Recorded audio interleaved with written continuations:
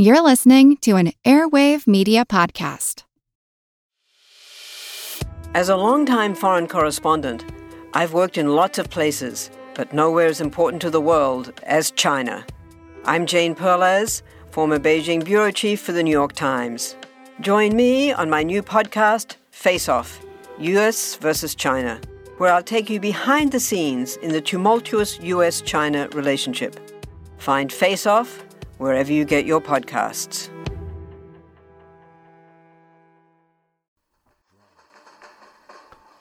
Drum. A hint of fife. The ground vibrating. Now a large cannonball explodes. Then, as if some great painter in the sky took the edge of his brush, carved it into the foreground, a thin but deep red line. The drum persists. A reminder that this will be no ordinary day in the marsh, but one of great consequence. A bright brick red, like nothing that occurs in nature in these parts, is larger now. And while it can't be seen in great detail, it's clear it's something alive. They lie in wait, in ragged cotton, in coonskin, in Yankee blue. They hold on to their muskets, their squirrel guns. Behind them is the city of New Orleans. In front of them, a rampart of wood, cotton bale, and mud, and all the hopes of democracy. A quick, perilous peek over the top, and the red mass is now clearly arms, legs, pointy bayonets. The drum, the strong intent, the empire with its eyes fixed. The soldiers of an army of Wellington that have just beat Napoleon wants to provide its first-class service to teach the Yankees a terrible lesson. Let there be no doubt, when they smack into the rampart, they will tear them up. They will poke holes until there is no resistance. They are the defenders. They are the country bumpkins, the city dwellers, Creoles, dock workers, black, white, and tea, as their leader, Andrew Jackson, would call them.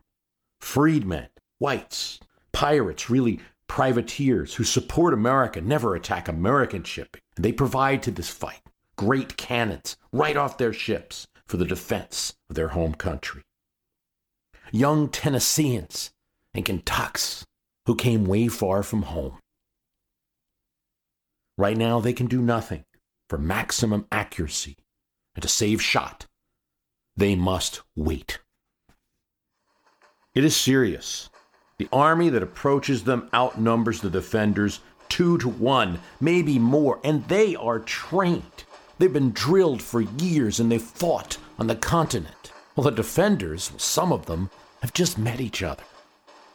And if the chances of warfare work like they normally do in the early 19th century, the king's men will sweep this field and reduce this scattered bunch. Faced with the choice of bayonet or retreat, they will run. But today and here, that's not going to happen. But you knew that. The resolve, the back to the rampart, the tense hold on the musket, the spirit that says, you shall go this far and no farther. This mud wall is the border of the Republic, a nation under God, and you are about to hear its message. I am not humbled by empire. I respond to no king. I stand in the stead of my father and my grandfather who cleared land and made a republic in the woods. It's one thing to win independence, another to keep it. And that's what I'll be tested on now. I'm about to answer you, old enemy of mine. My Scottish forebears may have fought you on some ancient field, and here we go again. What you mistake for silence, what you mistake for a break in my resolve, it's just me waiting to make sure my squirrel gun gives you the proper shot. A second more. The sword falls, the officer howls, and the United States of America answers. And that shot is their one chance. Their volley must be enough ballistic force to take the stuffing out of the advance. If it is not, all the advantage of being behind a mud wall is gone. All of their hard work assembling is gone. They lose their cannons. It goes to the sword, the rifle butt, the pistol, and the fist. A futile melee. One that's usually decided with numbers, and then the army of redcoats will cut through them, seize the city. Now we have a British Louisiana. Now we have a cutoff to the American West. An end, perhaps, to the dream of very different history. And there's too much talk about how this battle that would be fought just about 200 years ago, the Battle of New Orleans, was pointless because of the lack of modern communication. Battle need not be fought, it's said. There was a treaty that was signed. Oh, indeed, the British had signed a treaty. The treaty was not ratified by the Senate. It could have been easily unenforced, and it's not likely that in hold of the major economic power, the end of the mighty river, the commercial city of the North American continent, that the British would have given it up over a piece of paper, at least not without major concessions. Forget all you've been told, even the revisionist history that this battle was important because it was a feel-good thing. Oh, no. Not a man on that field on that day thought it was anything else. When you know how important it was, that moment, when you know the feeling, then you can see why it changed the nation. You can imagine why a presidential career, a party that still exists today, was practically built from that rampart. And you can sense how if anyone there in those ranks, anyone who even heard about this major battle, learned that there was a meeting where some group of lawyers were thinking of giving up, perhaps handing things over to the British, or at least stopping the fighting. Oh no. If you heard that somewhere north that was going on, you'd be so angry that it could change politics forever. And it almost did. Most Americans can't say they know what it's like to have an enemy army and navy at the edge of their town. And one day, that army might be upon them. 200 years ago, this is what was going on in New Orleans. Laura Florian is a New Orleans woman, and she's writing to her friend who is living in New Jersey. Her friend is Lydia Roosevelt. Yes, she is the great aunt of Teddy Roosevelt.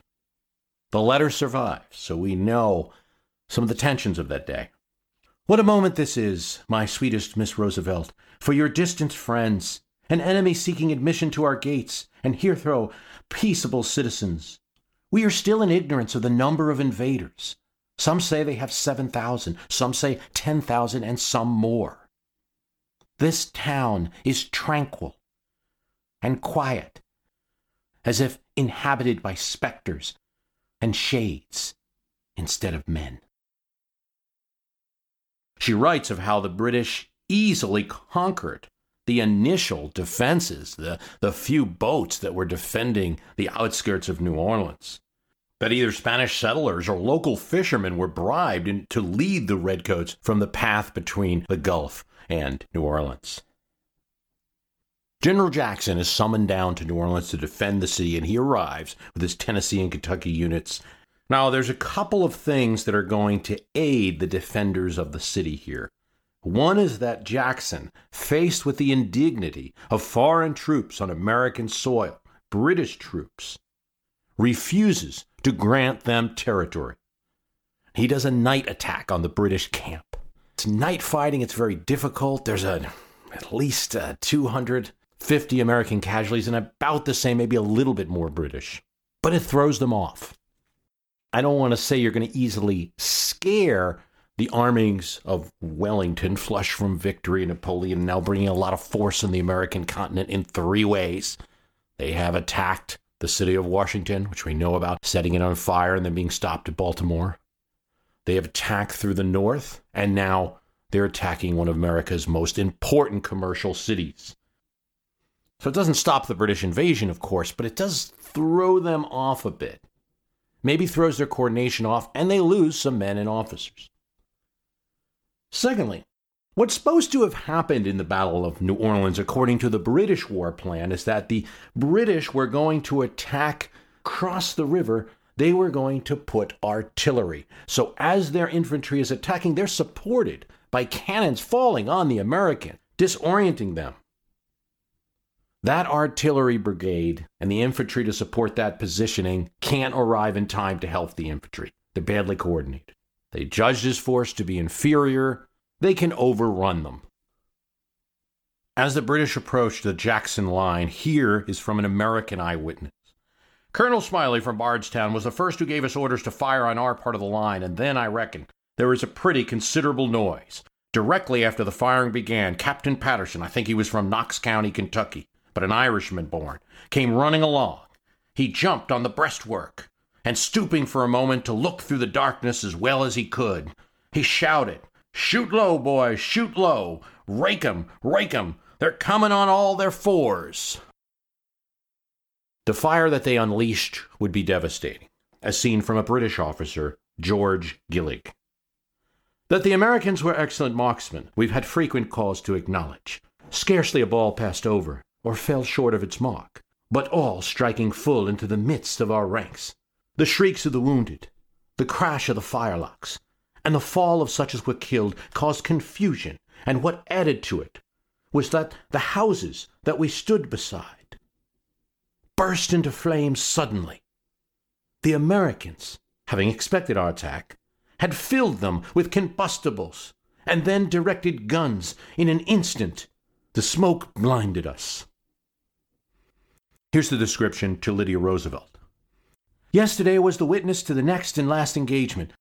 To describe the incessant and tremendous roar of cannon and musketry which we were awoke before dawn would be impossible. Imagine claps of thunder, while the echo prolongs to sound undyingly. Or rather fancy the grating of an immense wheel. But no, I cannot convey to you the idea in which it can in the smallest degree give an accurate conception of the sound which our ears were assailed. The carnage was indeed terrible. The enemy advancing on the plain were cut off by the dozens. The result from another American eyewitness. When the smoke had cleared away and we could obtain a fair view of the field, it looked at the first glance like a sea of blood. It was not blood itself which gave it this appearance, but the redcoats in which the British soldiers were dressed. And again, our British officer from the aftermath. Prompted by curiosity, I mounted my horse and rode to the front. Within the narrow compass of a few hundred yards were gathered together nearly 1,000 bodies. Not a single American was among them. They were all English. Nor was this all. An American officer was smoking a cigar and counting them, and repeating over and over that their dead amounted to only 8 killed and 14 wounded. And finally to Lydia Roosevelt. The Tennesseans particularly have inspired the Creoles, and indeed all the inhabitants here, with such an idea of their valor that I believe will long live in their memory. Patriotic thoughts like that filled the newspapers of the country, filled the conversations that were going on in the streets after Jackson's battle. And the politics were known. If you were a Federalist in the wake of New Orleans, it was almost treason. The party had opposed the war. Some had gone even farther, and they were persona non grata. Rufus King runs in 1816. It's not even really a campaign. He wins 3 states. What happened to the party? Well, they set themselves up in a meeting behind closed doors, right at the time that the capital, Washington, D.C., is under attack, right at the time that the British have all of the harbors, including Boston, blocked. The result of a war that most of that region didn't want. The Massachusetts governor is Caleb Strong. Federalist politics are strong here. In fact, he wins his re-election opposing the War of 1812. And he decides to call together a convention to decide what to do here. Massachusetts, Vermont, Connecticut, New Hampshire, and Rhode Island send delegates. But delegates from other states are not welcome, and no one from the federal government is allowed in. This is New England deciding what they're going to do about the war. A region, perhaps dictating foreign policy. But the aforementioned states send delegates to the Hartford Courthouse, December 1814. The convention meets for a month. President Madison sends an agent to try to get into the courthouse, maybe pretending to be a recruiter. He wants to get some information. The agent is not allowed in. He gets no reports. Madison tells the governor of New York to prepare the militia just in case. The silence increases the tension all over the country. A cartoon that is widely circulated shows Harrison Otis, one of the leading Federalists, and Timothy Pickering, another one, coming pretty close to leaping off a cliff. And who's at the bottom of that cliff waiting for them? Why, it's King George III, still monarch at this time. And he's saying, "Oh, my Yankee boy Otis, jump into my arms. Plenty molasses, codfish to smuggle." And he's offering honors, titles, nobility. This is the way the rest of the nation was seeing what was going on in Hartford. And the reality is that Otis was a moderate Federalist, and he shepherded through a moderate document. There might have been some discussion of secession at the conference, perhaps, no one knows. But nothing came out in that document. They offered no plan of breakup or secession or dealing with the British. They did argue for several constitutional amendments that they wanted. Now, New England thought with this Hartford Conference that they had a voice, that the nation was going to listen to them. They argued against conscription. They argued against the federal government imposing embargoes. Embargoes were very unpopular in New England, which depended on shipping. If you want a new state in the nation, you need 2/3 of Congress. They wanted to block new states that might become slave states. And they wanted to eliminate the 3/5 clause in the Constitution. They wanted to limit the Southern power in the nation. Delegates didn't say anything about leaving the Union or dealing with the British, but they didn't forswear it in the document. In any case, having the meeting at all raised a lot of suspicions.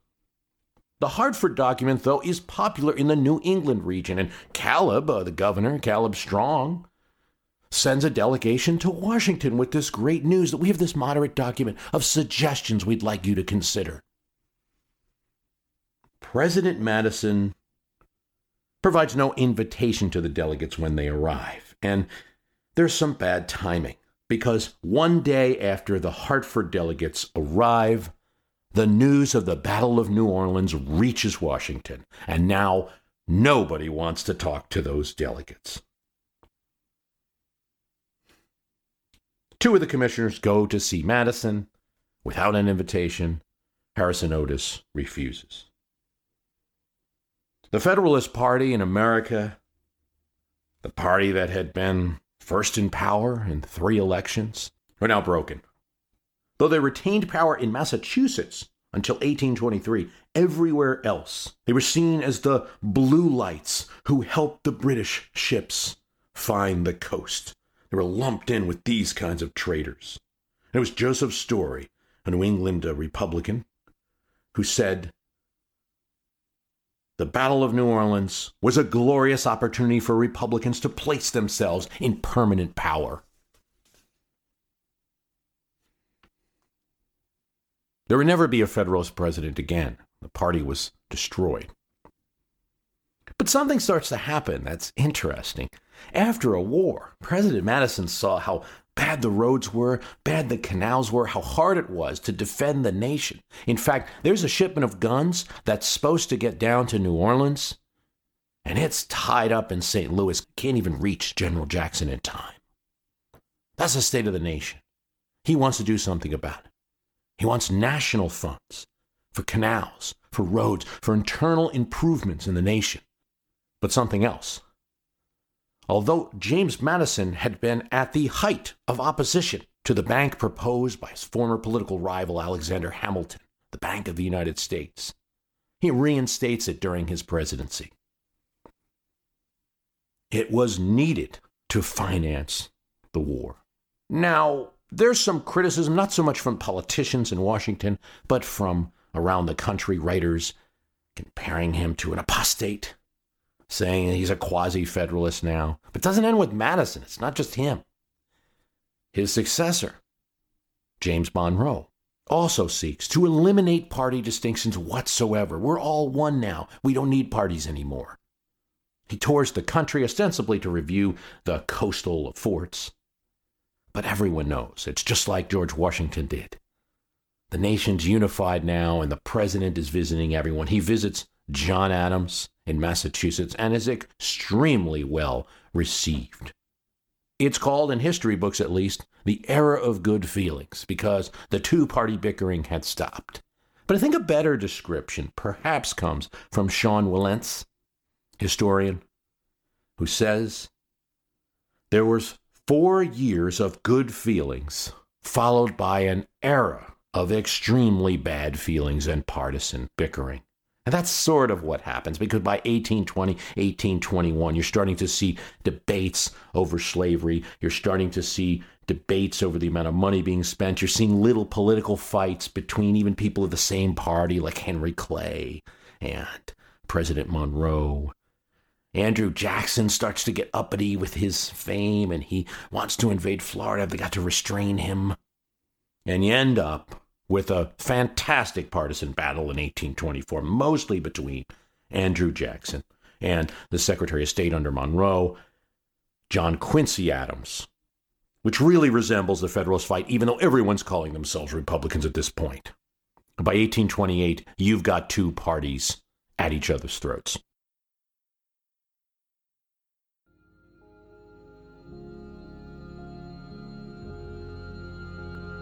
The player darts forward through two bulky, uniformed, and plastic-clad men, through a gap where he can see a green field with bold white lines. His objective is to cross each one of them. Each marks 10 yards. To some, it looked like a gridiron, hence the name, for the sport. Just barely, the player keeps his balance and holds an oblong ball, but he grips it as he's been trained. Helmet strapped, eyes on the line, he keeps his balance, and he crosses the final line into his opponent's end zone. To the cheers of the home crowd in the arena. And if you are like a good number of Americans, you cheer at this moment too, the touchdown. And although it's a sport, there can be no doubt about what you're cheering for. The invasion of space.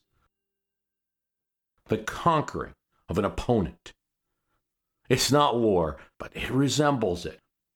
Football, the American variety of football, is a very old game, though not as old as some other American sports.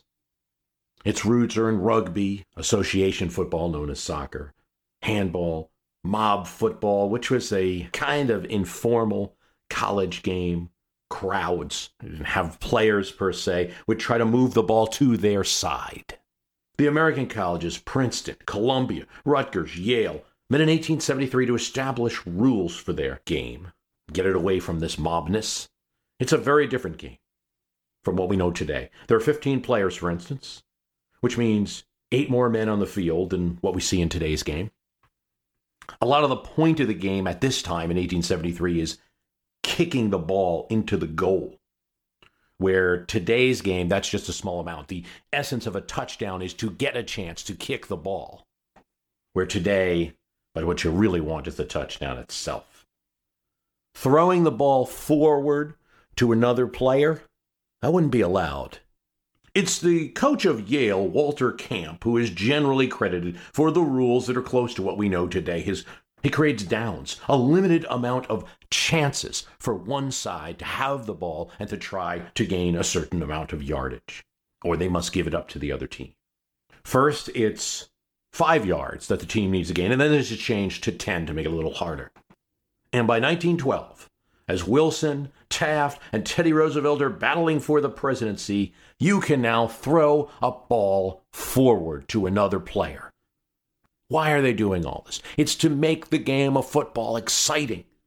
And it is. And by 1922, A professional football league, the National Football League, is established. It's popular. Well, why? Maybe because it's a little less about kicking a ball into a careful goal, about skill and dexterity and that stuff. Although there's still that element, but more about battle, war, invasion of space, capturing enemy territory. NFL Films develop some of the best cinematography, the slow motion camera, multiple camera angles, the best in microphones to hear some of the sounds of the game.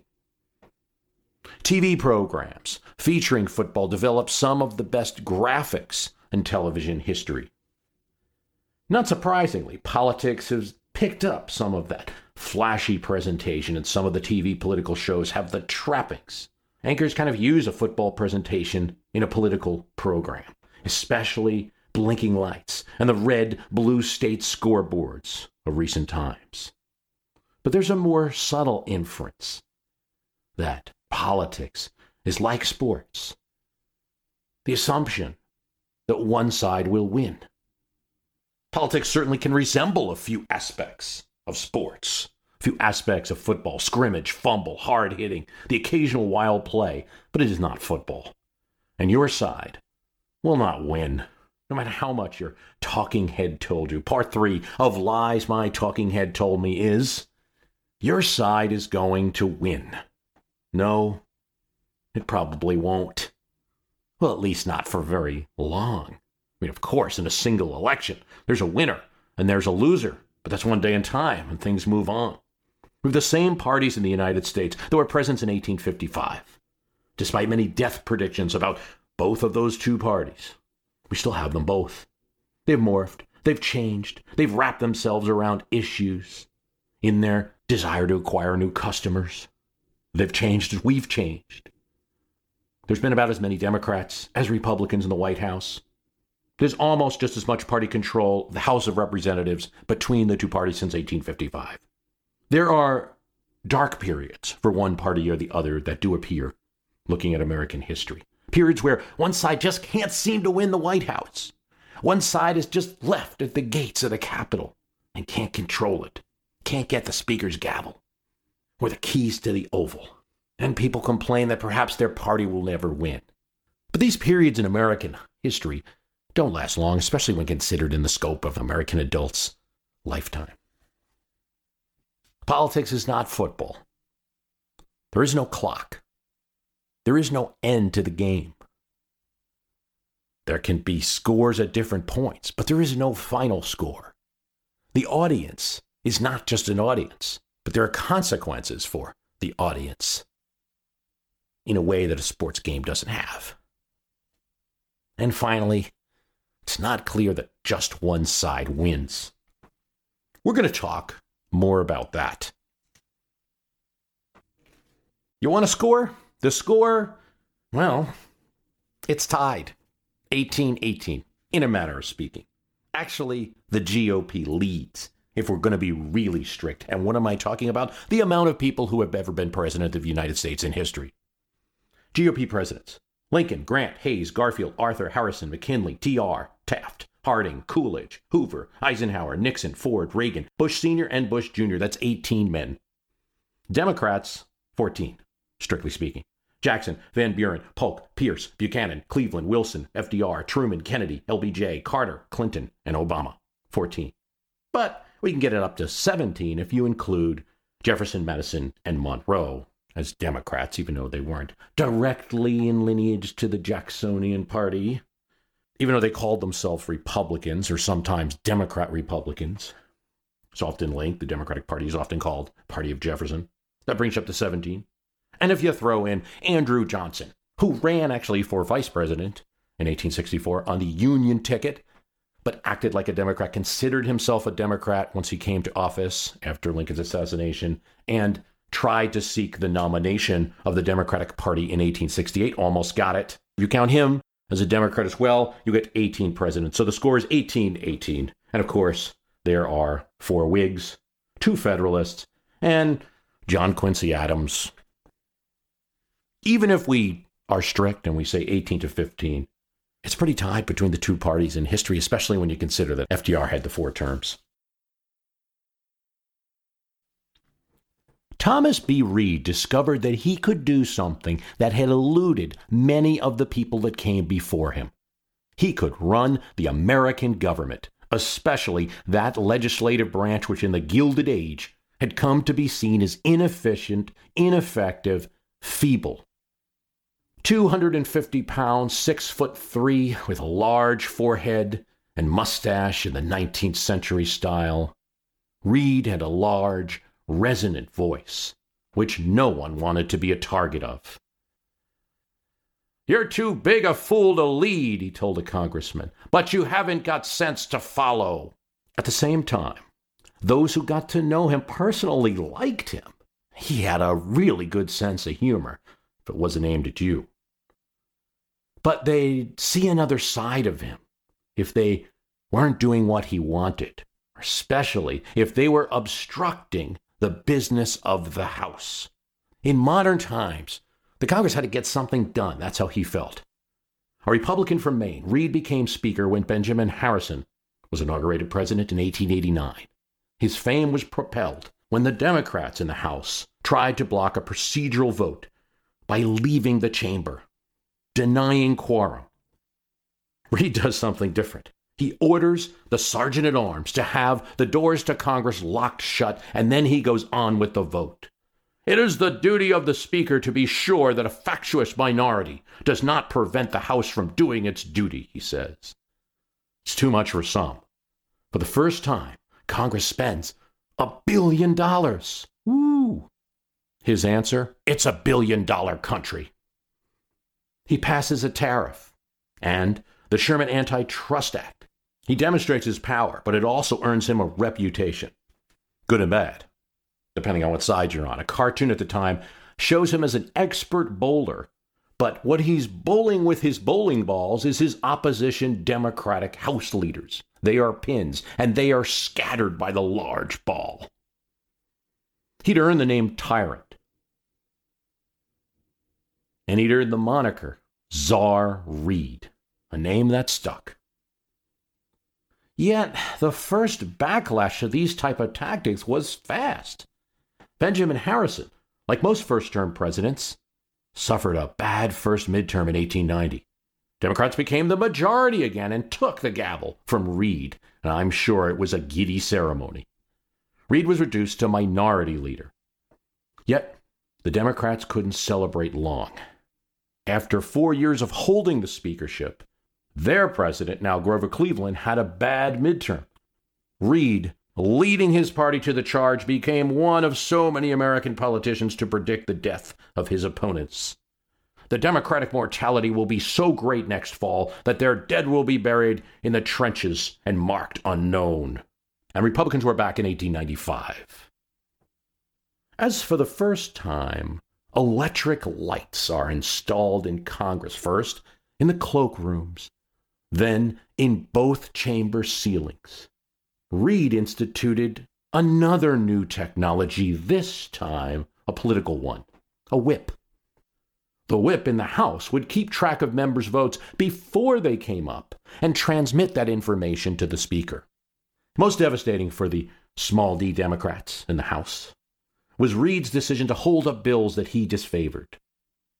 Over in the Senate, a populist senator complained, "We have a horrid nightmare in the other side of this building. One man transacts the business of 357. Yet, on some issues, Reed couldn't control everything.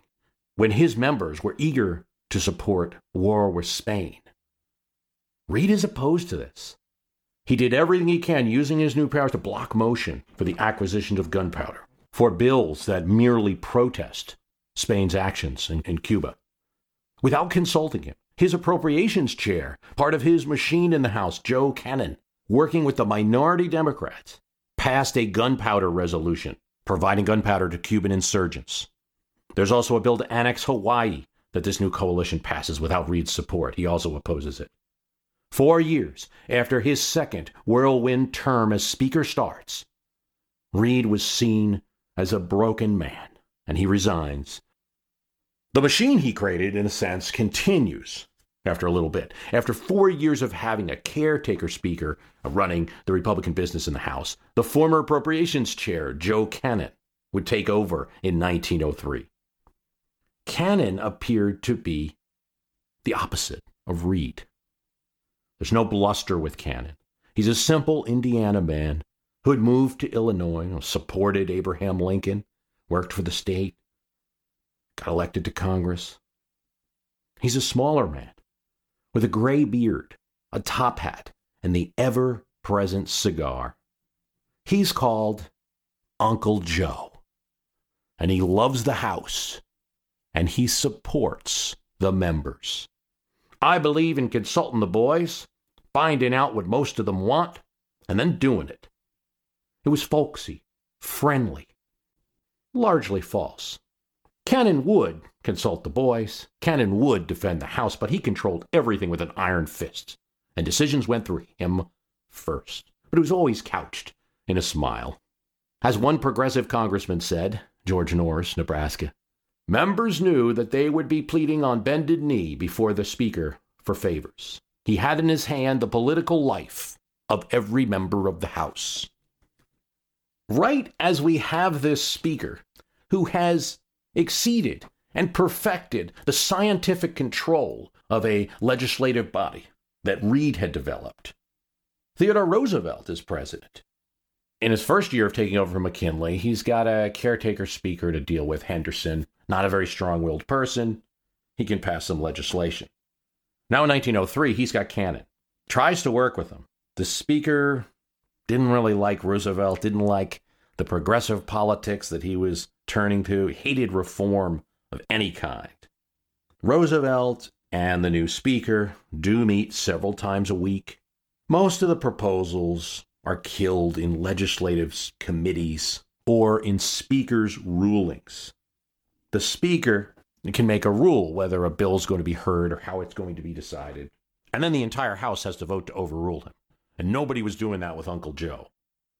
At one point, President Roosevelt sends a message to the House. This is in 1908. It's not received at all.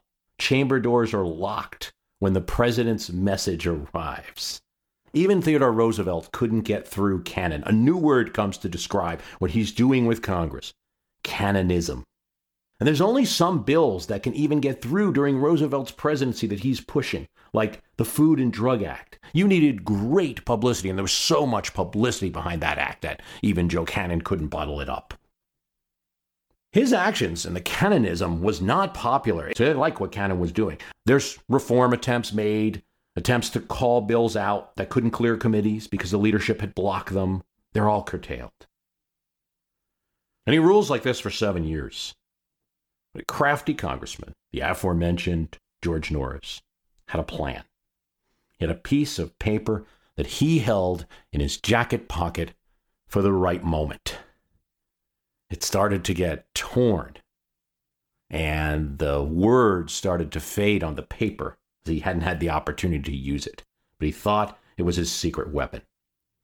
1910, his moment happens. Joe Cannon makes two mistakes. One is Cannon. Again, he would make these speaker's rulings. Ostensibly, they were just parliamentary rulings, but really they were designed to block legislation he didn't like. That a census bill that he wanted had to be considered before any committee got a hold of it, had to go right to the floor of the House, because it's part of the Constitution that we do a census, so it's privileged. That's what the Speaker rules. Couldn't be blocked by committee. This is George Norris's moment. He takes this crumpled piece of paper out, and he raises to be heard by the Speaker. Cannon probably should have refused to hear him. Well, speakers have done this in the past. But he lets Norris speak. Okay, Norris says, well, the Constitution permits the House to make its own rules. That's in the Constitution. So I have a privileged moment as well. I would like, according to the Speaker's ruling, to make a privileged motion that we change the rules of the House. And of course, his rules involve changing the Rules Committee, limiting the Speaker's power, limiting the amount of people on the Rules Committee that's going to control where bills go, making that the Speaker will be ineligible to serve on the Rules Committee, changing the membership of the Rules Committee so that it's spread out according to geography and everyone gets representation, basically taking the Speaker's power away. It's a legislative moment. Cannon loyalists realizes what's going on here with Norris talking, and he raises his hand, point of order, point of order. Cannon, of course, hears him. He says, no. Norris's motion is not privileged, and we have to start talking about it right now and refer it to the Rules Committee. After 26 hours of debate, the congressman from Pennsylvania, several Cannon loyalists, and then some of Norris folks and his progressives, and then some of the Democrats who were in the House talking, debating back and forth, 26 hours. Joe Cannon, as Speaker, makes a ruling that it be referred to the Rules Committee, and as he would always do, dares the House to overrule him. Cannon is not as popular anymore, This is after he had blocked a lot of the popular bills that Roosevelt and reforms that other people had tried to put forward. There's a lot of news coverage of what Cannon's doing. It's 1910. Taft is president now. Not as popular anymore. Norris has a group of anti-Cannon Republicans, and he meets overnight with the Democrats, who are in minority, but for the right issues, perhaps they could build a coalition. The Democrats and the progressive Republicans agree to work together, and by a vote of 182 to 162 the next day, the Speaker is overruled. This hasn't happened before, not under Reed, not under Joe Cannon. It's a shockwave. Now there's hours of more debate. There's jeering on both sides, but it's clear what's going on. The most powerful Speaker is losing his power, and the rules of the House are changed. The whole House now will elect the Rules Committee. The Speaker can't be on it, and the Speaker has much less say over what bills are going to move forward.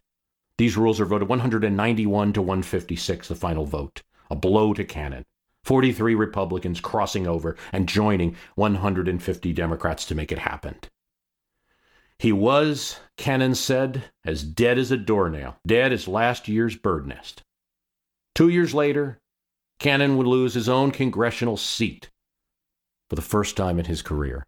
He'd gain it back later, but never the speakership. So, one of the periods of the most stringent political control of the House, the speakership of Reed and Cannon, lasted in reality 16 years with a few breaks. It was possible.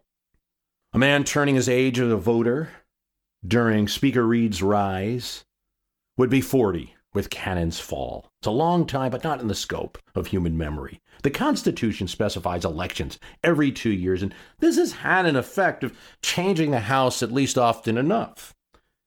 Party domination for even 16 years uninterrupted is rare. It has happened, though. The Republicans have done it 3 different times, and the Democrats once. Of course, the Democrats have also had the largest stretch. We'll talk about that in a bit. Since the establishment of the two parties in 1855, control of the House is now just about even. The Democrats controlled the House 80 years since the establishment of these two major parties, and the Republicans 76.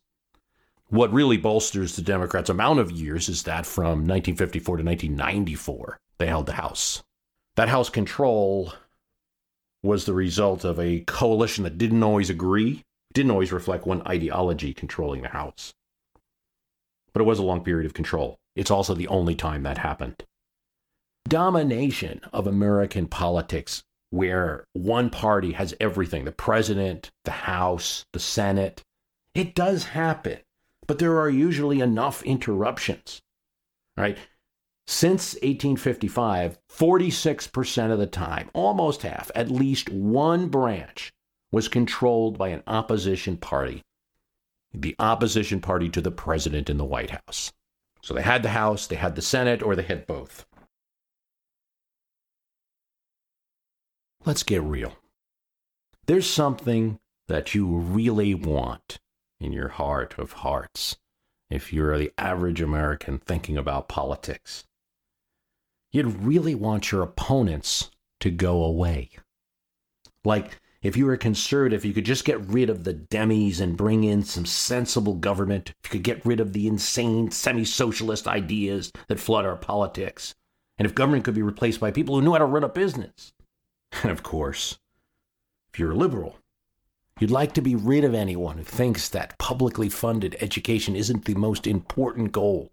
It doesn't matter who you are. You'd love to wipe the blogs clean of opposition, to clear your congressman's office of protesters, to stop the money flow to politicians from people who have different ideas. We all can agree on one thing. We'd all like to get rid of the morons. That's funny. Why do you use that term, Bruce? Well, it's because if you read most blogs, isn't that for some reason, the term that's used most often to describe oppositions, particularly people that aren't giving a lot of thought to their presentation on the internet. But these morons think this, these morons think that. You'd like to be rid of those people in one swoop. And here's the issue. That will never happen. Well, it actually has happened, though. Maybe a couple of times.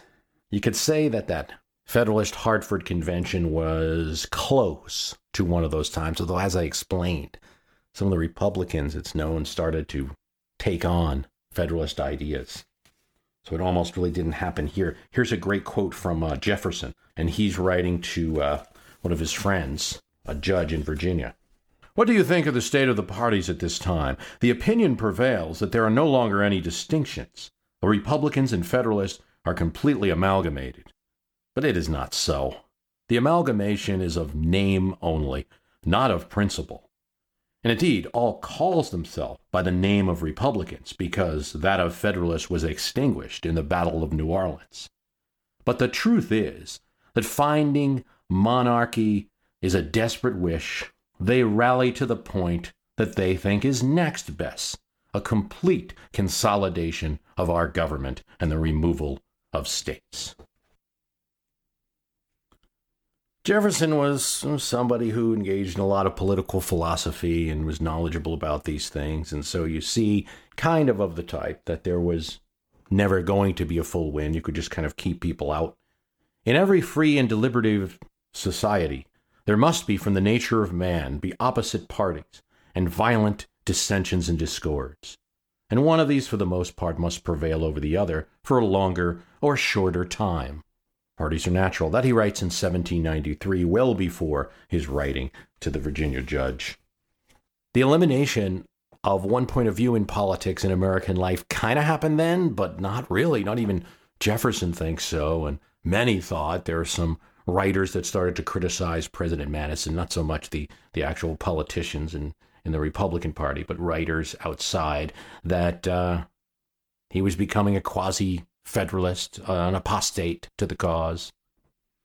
There is another time where you could say this happened, but there's a big catch. January 1861, Jefferson Davis of Mississippi appeals to senators to allow states out of the Union peacefully. On the 21st of that month, Davis and 4 other senators from the now seceded states of Florida and Alabama and Mississippi leave. Being a senator is a pretty important and distinguished job. And actually, 1859, they just built a huge new chamber for the Senate with really nice windows in the top so a lot of light gets in. This is the Senate chamber that they use today.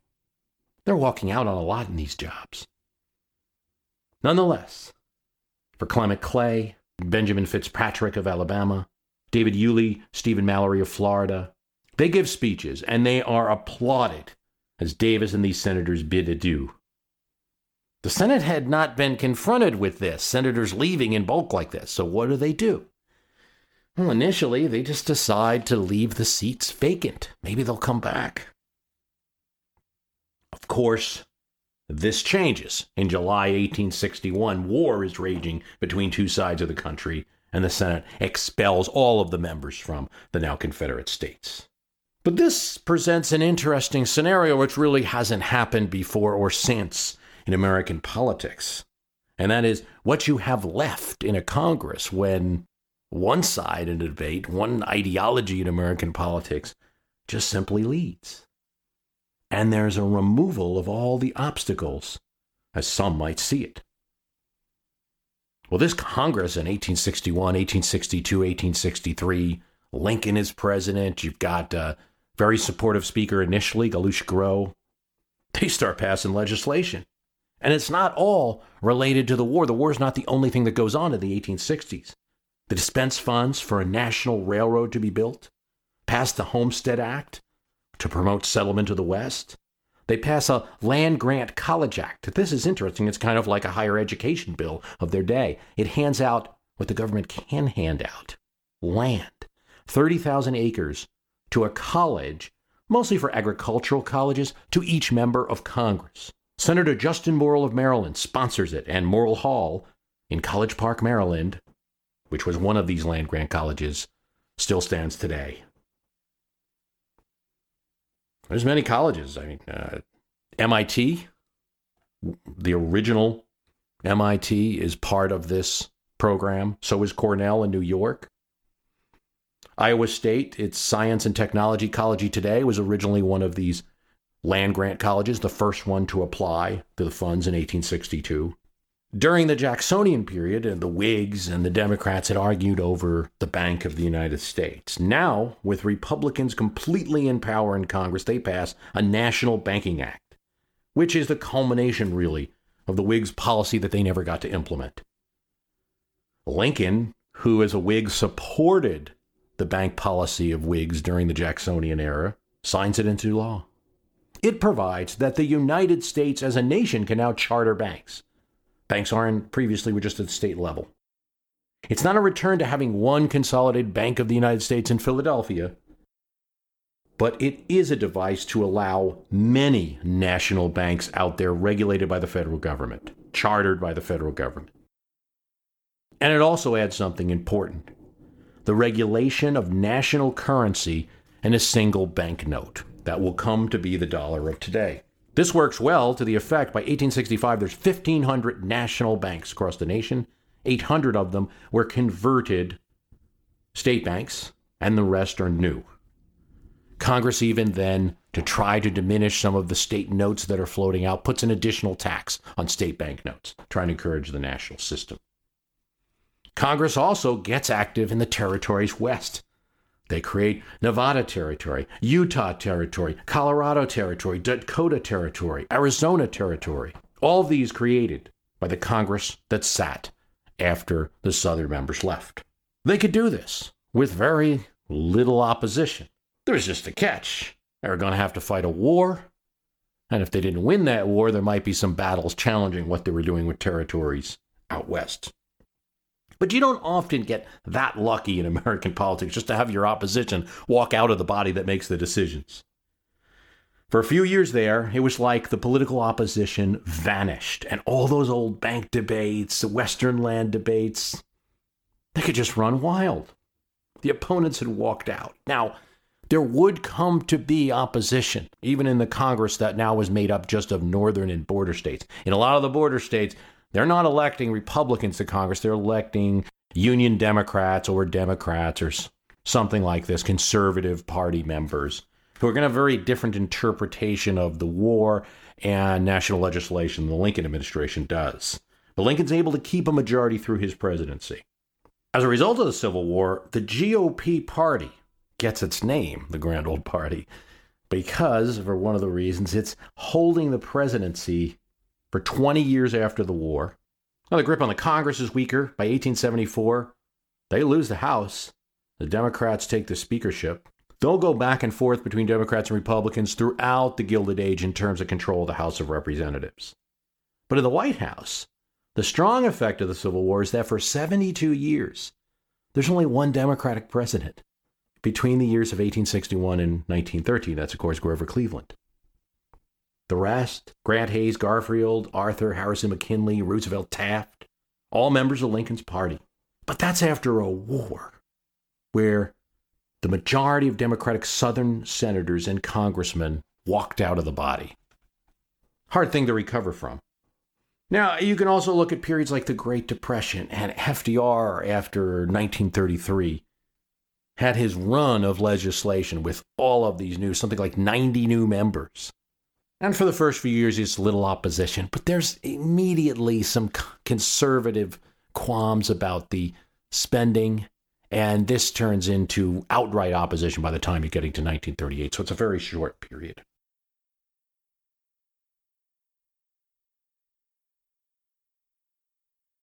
Hi, it's Bruce. Listen, we all know the news headlines are full of wild stories, like how the world is tipping towards authoritarianism, all while somehow, simultaneously, freezing, flooding, and on fire.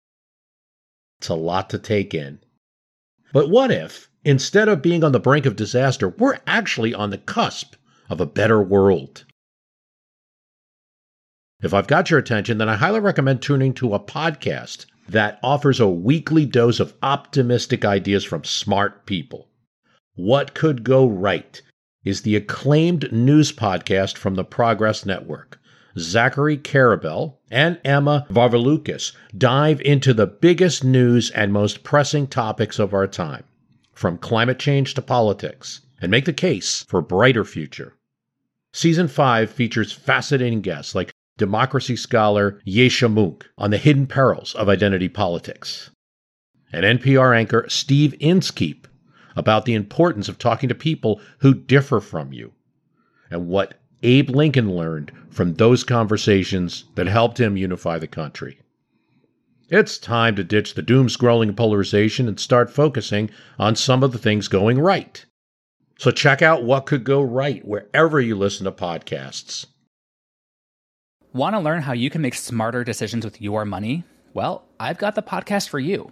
I'm Sean Piles, and I host NerdWallet's Smart Money Podcast. On our show, we help listeners like you make the most of your finances. I sit down with NerdWallet's team of nerds, personal finance experts in credit cards, banking, investing, and more. We answer your real-world money questions and break down the latest personal finance news. The nerds will give you the clarity you need by cutting through the clutter and misinformation in today's world of personal finance. We don't promote get-rich-quick schemes or hype unrealistic side hustles. Instead, we offer practical knowledge that you can apply in your everyday life. You'll learn about strategies to help you build your wealth, invest wisely, shop for financial products, and plan for major life events. And you'll walk away with the confidence you need to ensure that your money is always working as hard as you are.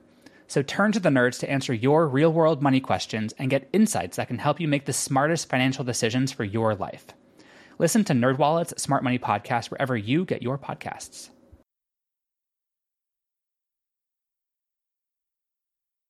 At least these days, when an incumbent president is defeated, he gets to go home in style on Air Force One. Well, it's not exactly Air Force One, because at some point during the flight, Air Force One signals the tower that it is changing to a regular code. It is no longer the plane flying the elected president. But it's still a well-equipped and comfortable airplane taking the incumbent back to where they came from. But in 1801, the president goes home in a coach. And so all that John Adams had to look forward to when he left the executive mansion and set back off to Quincy, Massachusetts, was a bumpy ride. Letters to friends reveal bitterness, heartbrokenness about that election of 1800, especially aimed at his own ostensible friends, his own ostensible party. No party, he writes to a friend, has ever knew itself so little. He attacked the small groups of foreign liars and newspaper printers that had reduced a great nation as he saw it.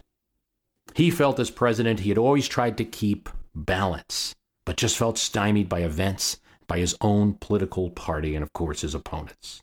Thus, Adams would not ride in a little coach with the new president, Thomas Jefferson, until he was being sworn in, nor would he shake his hand, nor would he watch the president be sworn in from a distance even. Adams leaves 6 hours early, before light. He has a long way to go. There's a little note left in the executive mansion for Jefferson. He does wish him well, and then says there's a few horses that he's leaving in the executive mansion so that Jefferson does not have to buy them. It's their last communication for 12 years. and he sets home on his journey. Jefferson now walks in with a militia contingent to the Capitol, takes the oath proudly. He strikes a conciliatory tone, partially blamed all the excited partisan fighting on the ways of a free people, and he blames them on the Europeans. We are all Republicans, he says. We are all Federalists. As he tries to calm down fears that he's a Republican, so he's going to let the rabble run everything and the country's going to be ruined. He says, "This is the strongest government on earth." While he's taking the presidency, his allies have also won a huge majority in the House and a majority of 2 in the Senate. He welcomes this chance to put the Argo of our nation on a Republican tack. He's even hopeful that maybe he can reduce the 2 parties to 1. The greatest good we can do in our country is to heal its party divisions and make them one people, he tells John Dickinson. It's the Republican Revolution of 1800, Jefferson would say later. But witnessing this scene, it would be hard to imagine that just 3 years before, everything was exactly the reverse. Congressional elections were spread out then, but for a full year. First one in New York in April 1798, the last one in Tennessee in March 1799. Federalists were doing quite well. Anger over France, anger of French treatment of our diplomats. First, they take Charles Pickering, who's very popular in the South. He's sent home by the new Directory government in France. France says that they can seize our ships that are in its ports, and there's 12 such ships that they act on. Then there's the XYZ affair, and this has a funny name, and it's basically where diplomats that were sent by Adams were told that they had to pay money if they wanted to talk to the Directory. This is not how nations are treated. This is seen as a dishonor to America. The reason it's called the XYZ affair is because when it's first stated what happened with the mission, Jeffersonian Republicans are supporters of France, they tell the Adams administration, produce some kind of proof of this. So the document's released, but it's a diplomatic document, so instead of mentioning the ministers' names, it's just X, Y, and Z. Becomes the XYZ affair. People are outraged. And you notice support for Adams and his administration as we face a possible war with France, or this thing heads to hopefully some kind of diplomatic resolution, but perhaps a war. Perhaps we're going to have trouble on our Western front. Perhaps we're going to have trouble with our ships. He's getting support in places where he got no electoral votes for in the 1796 presidential election, the South. Abigail Adams writes about the addresses that are coming into the president from all over the country. Sure, in New England, these kind of things are expected. It's like, stick it to France.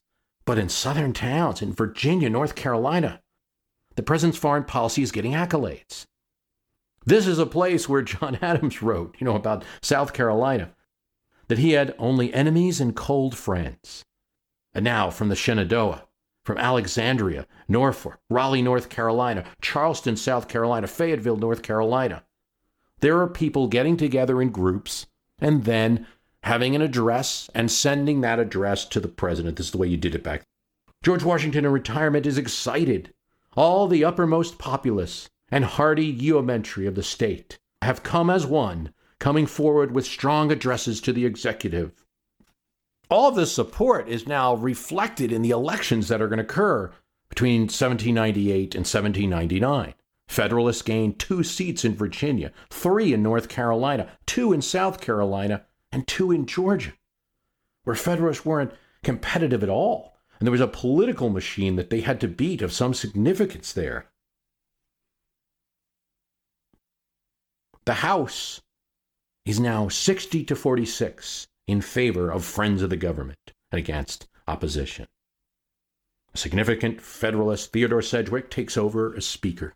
And in the Senate, a seat is also gained. Vice President Jefferson at this time is despondent in a letter to his friend Thomas Mann Randolph. We now expect to lose every question which shall be proposed. The war men have been indefatigable. Yet, despite writing this letter, Jefferson would be elected president of the United States in 3 years. What happened? Well, Federalists overstepped. and had too much enthusiasm about what may have been a one-issue boost in their popularity. They acted quickly, though, on the congressional majority that they got. A bill to suspend commerce with France, the creation of an army of 20,000 men, they'd only actually get 10, and an increase in the Navy. The measures have broad support. When Adams puts Washington in charge of the command of army forces, kind of a message to France, don't mess with us. A lot of support for it. He does send a new delegation of ministers to France.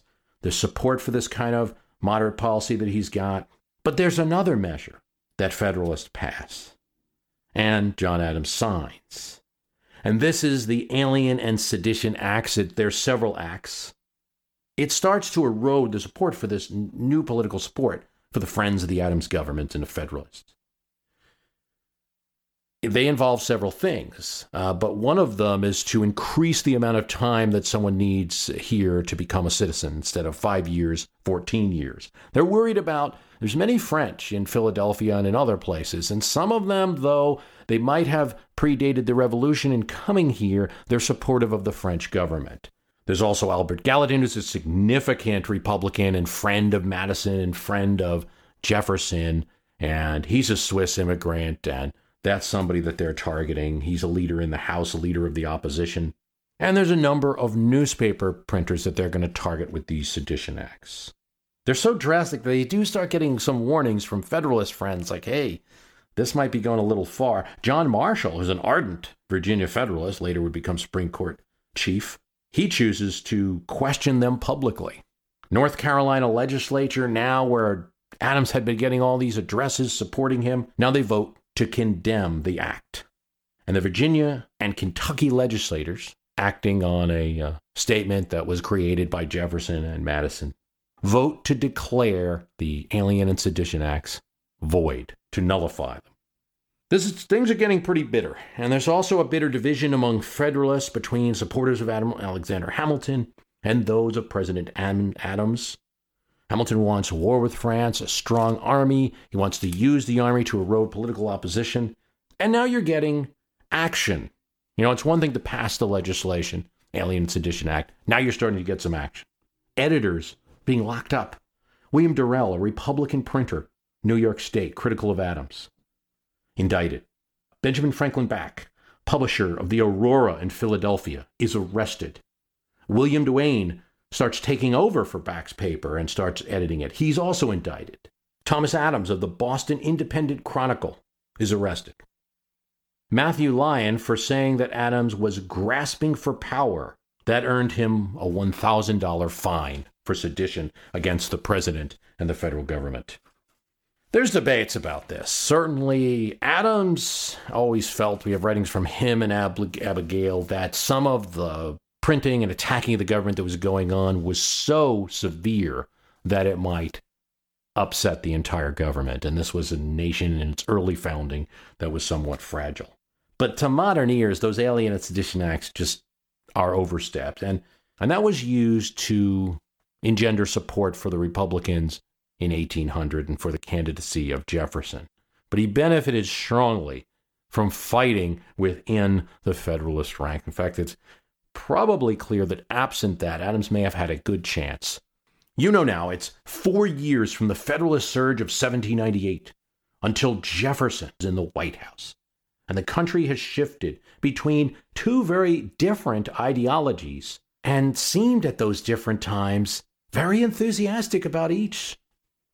But is this some anachronism that one could say only happened at this time, wouldn't happen in modern times? We're not like that anymore. Look at 2008. A large victory, 53% for the president, the highest for Democrats since LBJ. There's lots of blue on that electoral map.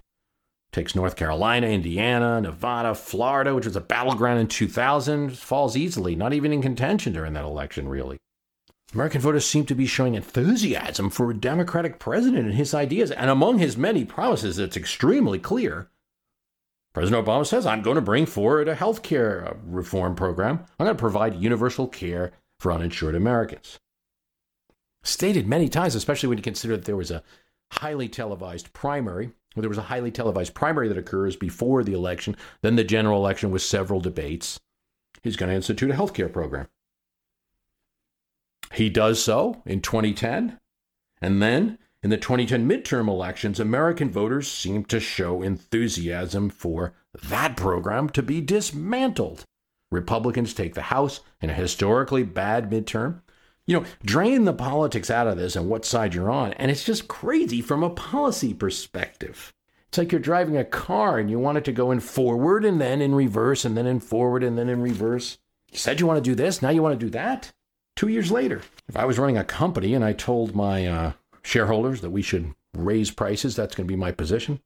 And then 2 years later came back and said, we really need to lower prices. That's going to be my plan. I think they might turn and say, well, yeah, we'll lower the prices. And also, you're fired. But we can't fire ourselves. And so we are stuck with our inconsistent ideas and behavior in elections. But in a sense, this is why politics is not a game with one clear winner. The connection to voters is direct. They have a responsibility and a role in the result.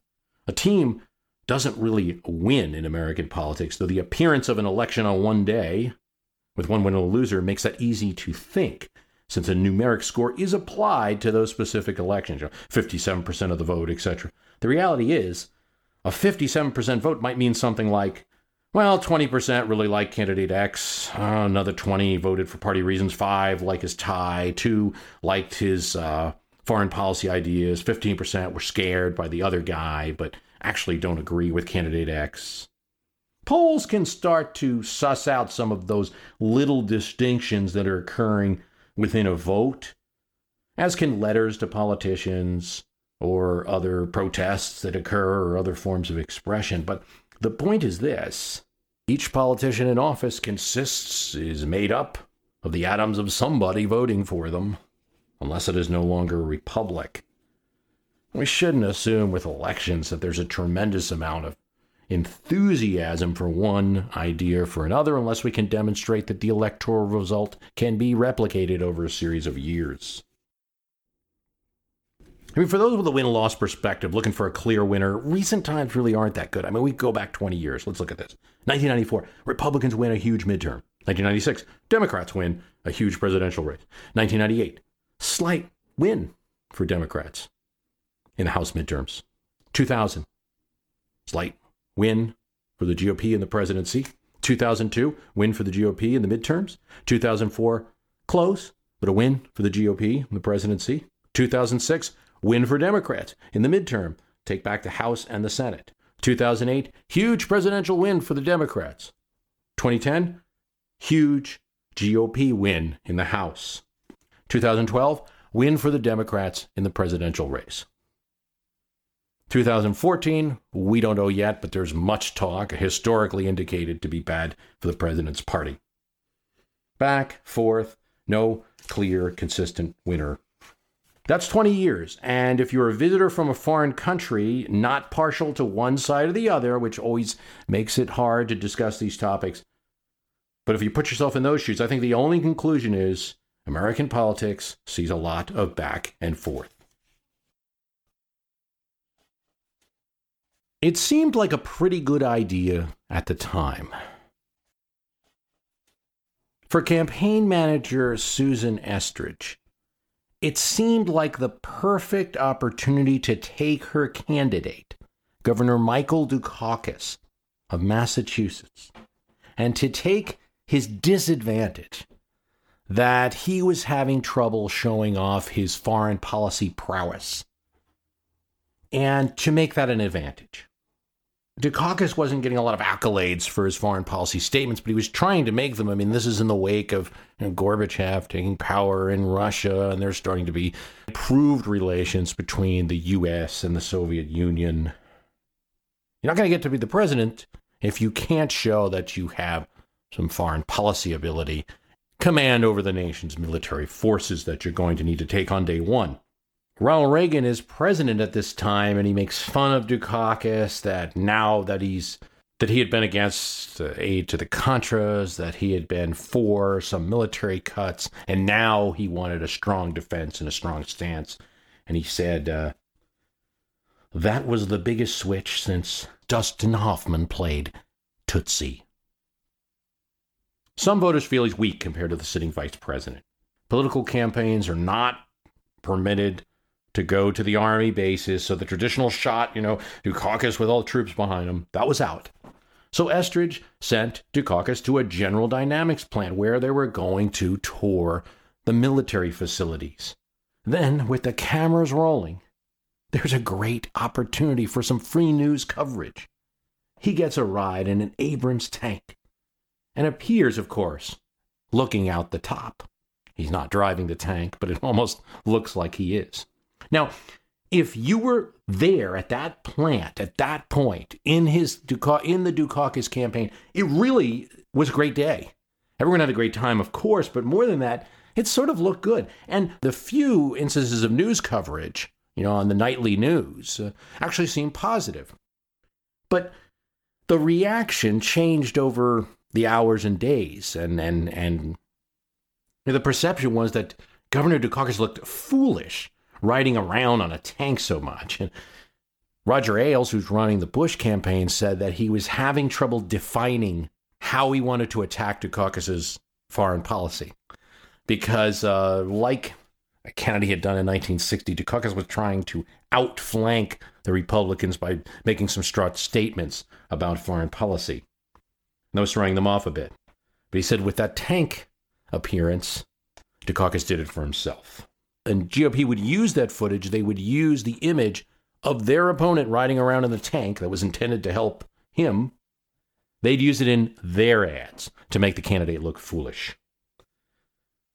For Madeleine Albright, former Secretary of State and then the foreign policy advisor for the Dukakis campaign, the real problem was that Governor Dukakis wore an outside communications helmet on his head, one that had these two boxes, protruding from them, the radio devices. Some of the staff said, Governor, don't wear the helmet. The official policy was that if you rode in the tank, you felt you wore the helmet for safety reasons. It's kind of like, says a lot about Dukakis' personality there. Albright felt if the helmet wasn't worn, the image would have been fine. He just looked silly with this oversized helmet on his head. The defeat, after at one point Dukakis was 20 points ahead in the polls, was a depressing one for Democrats in 1988, and for a reason. They had lost 3 presidential elections in a row. And the losses were bad. I mean, Dukakis won 11 states, Mondale won, Carter 3, and they all won the District of Columbia. It seemed to most that as a national party, the Democratic Party was finished in the late 1980s. Sure, they held the Congress, but they were the mommy party. They couldn't run the government and the things that needed to be run. They couldn't earn the presidency because, after all, the 4 years in the White House that they had at that time, Carter, his performance was not judged, especially at this time, as being very good. So it didn't look at all good for Democrats. Clinton wins in 1992. He doesn't ride in a tank. And changes a lot of this perception. And now, if you look at it now that you've had 2 terms of Clinton, 2 terms of Obama, we have a different perspective in 2014, I would say, than they had in 1988. And it would be odd to see a newspaper column right now where someone wrote that the Democrats are doomed as a national party and can't win the White House. In fact, you're seeing a little bit of the opposite, that perhaps the GOP is shut out of the White House. And we should perhaps look at 1988 to analyze that. Now, I mean, if you take the past 50 years now, so since 1964, you've got LBJ for 4 years, Nixon for 8, Carter 4, Reagan 8, Bush Sr. for 4, Clinton for 8, Bush for 8, Obama for 6, but it will become 8 by 2016. So if you look at that, it's basically 28 years of the presidency for the GOP and 24 for the Democrats. Not a huge difference. Both parties very competitive there. Then as now, you're going to hear about the death of parties. But a death of parties, well, it can happen in a parliamentary democracy, although really you're going to find you have the same opponents, they're morphing into something else. And of course, it could happen in a dictatorship. But it's not likely in a 2-party republic, especially not likely in American divided government. Hearing talk now, you are hearing some talk that Democrats now have a lock on the Electoral College due to demographics, and that was definitely the talk about the GOP up until 1992. There was talk, Democrats couldn't win California until Clinton did. So I think Democrats may have some favorable trends that will probably apply to 2016, but I wouldn't go too much farther after that. And, they're likely to get a bruising in 2014. Thomas Jefferson. Men of energy and character must have enemies, because there are two sides to every question, and taking one with decision, and acting on it with effect, those who take the other will, of course, be hostile in proportion as they feel an effect. Thomas Jefferson. Well, Teej is right. There will be parties. It's only in a football game, a soccer match, a battle, where we should really talk about winning. It's only where you can stop the clock, or in a banana republic, where domination of politics can be held by one small faction, and that domination will be total. In a democracy, a real republic such as ours, one must stop considering politics within the framework of removing all the opposition from the field and winning. Politics is not football. There is no final score. The clock never stops, and the consequences involve the audience.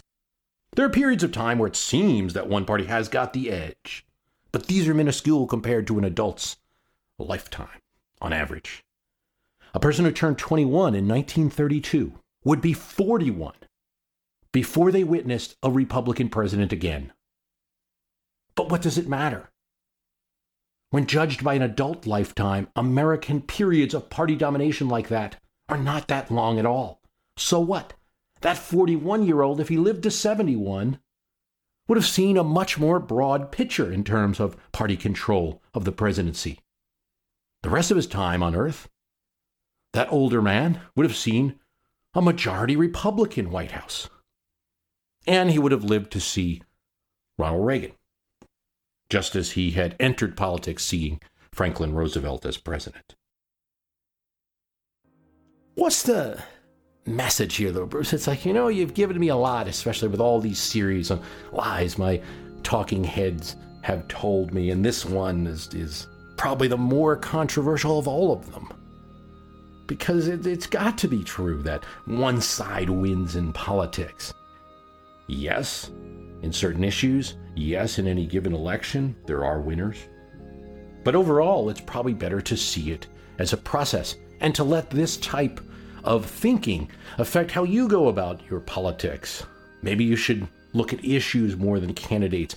Maybe you should consider many other positions in a debate. Maybe you should think about politics always in terms of that there is another person there, and you won't go through that person ever. You'll only engage them and hopefully persuade them. What do we do with this information? Am I saying just give up on politics, it doesn't matter? Not at all. I am not advocating that anyone become a political hermit. Do I say stop donating, stop voting? No, no, and no. But I do think you could approach politics in a different way. On this show, I'm never a person of ethics telling everyone what to do. Just encouraging to perhaps look at things in a different way and then go about the actions as you will.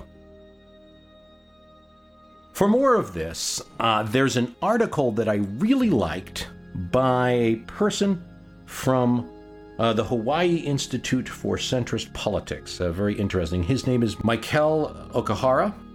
And in his article, How to Win a Political Argument by Losing, he writes this. We've all been in the position of arguing with a friend over a contentious political issue. Your thought process was probably straightforward enough. Make the most forceful, incontrovertible arguments early and often. In the face of the evidence, your opponent will have no choice but to concede. Now think back for a second. How many of these kinds of arguments have ever actually ended with one side giving up completely?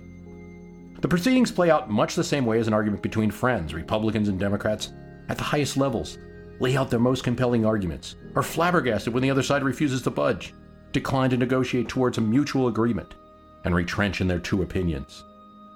Governing done, they each declare themselves the winner and pat themselves on the back. Meanwhile, we as voters can demand more from our politicians, and instead of voting based on principle stands and pithy rhetorics, we need to hold our legislators responsible for the actual legislative record. For instance, let's say I'm opposed to a new tax up for a vote. I don't want my representative to promise to fight against it, make an impassioned speech and simply lose the vote. I want to know that my representatives, being realist and pragmatist, negotiated with the other side and won the very lowest level of taxation that could be expected given the circumstances. This is what I really like about Akuhara's article, though. He relates it to the film Moneyball. Billy Beane, the general manager of the Oakland A's in that movie Moneyball, is faced with a revelation that he, along with everybody else in baseball, has been getting things wrong. They've been building teams in antiquated fashion. They've been paying money for good players when they should be looking at the stats and paying money for home runs. He says, buying and selling and trading players when he should have been buying and selling and trading the wins those players produce. A similar myopia, Akuhara writes, affects political discourse in this country. We are all trying to win debates. We're trying to see our team win. We should be trying to win legislation. And change your approach to politics based on the reality that absence, another civil war or some disaster like that, which has a lot of other consequences that you probably won't like, your side isn't going to win.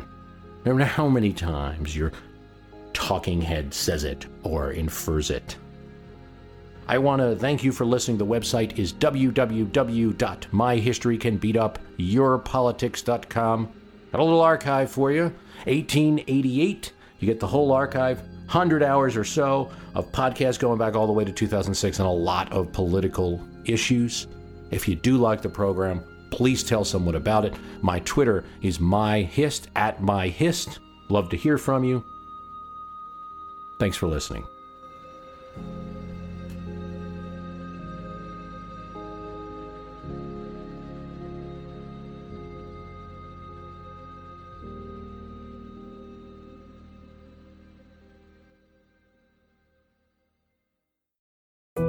We all know how important it is to keep your eye on the money, and not just your own. Stay on top of the latest financial and market news with Yahoo Finance, a podcast that releases new episodes almost every day. You'll hear a brief overview of the biggest news in the financial world, all in 3 minutes or less, right after markets close. Check out Yahoo Finance wherever you get your podcasts. That's Yahoo Finance wherever you get your podcasts.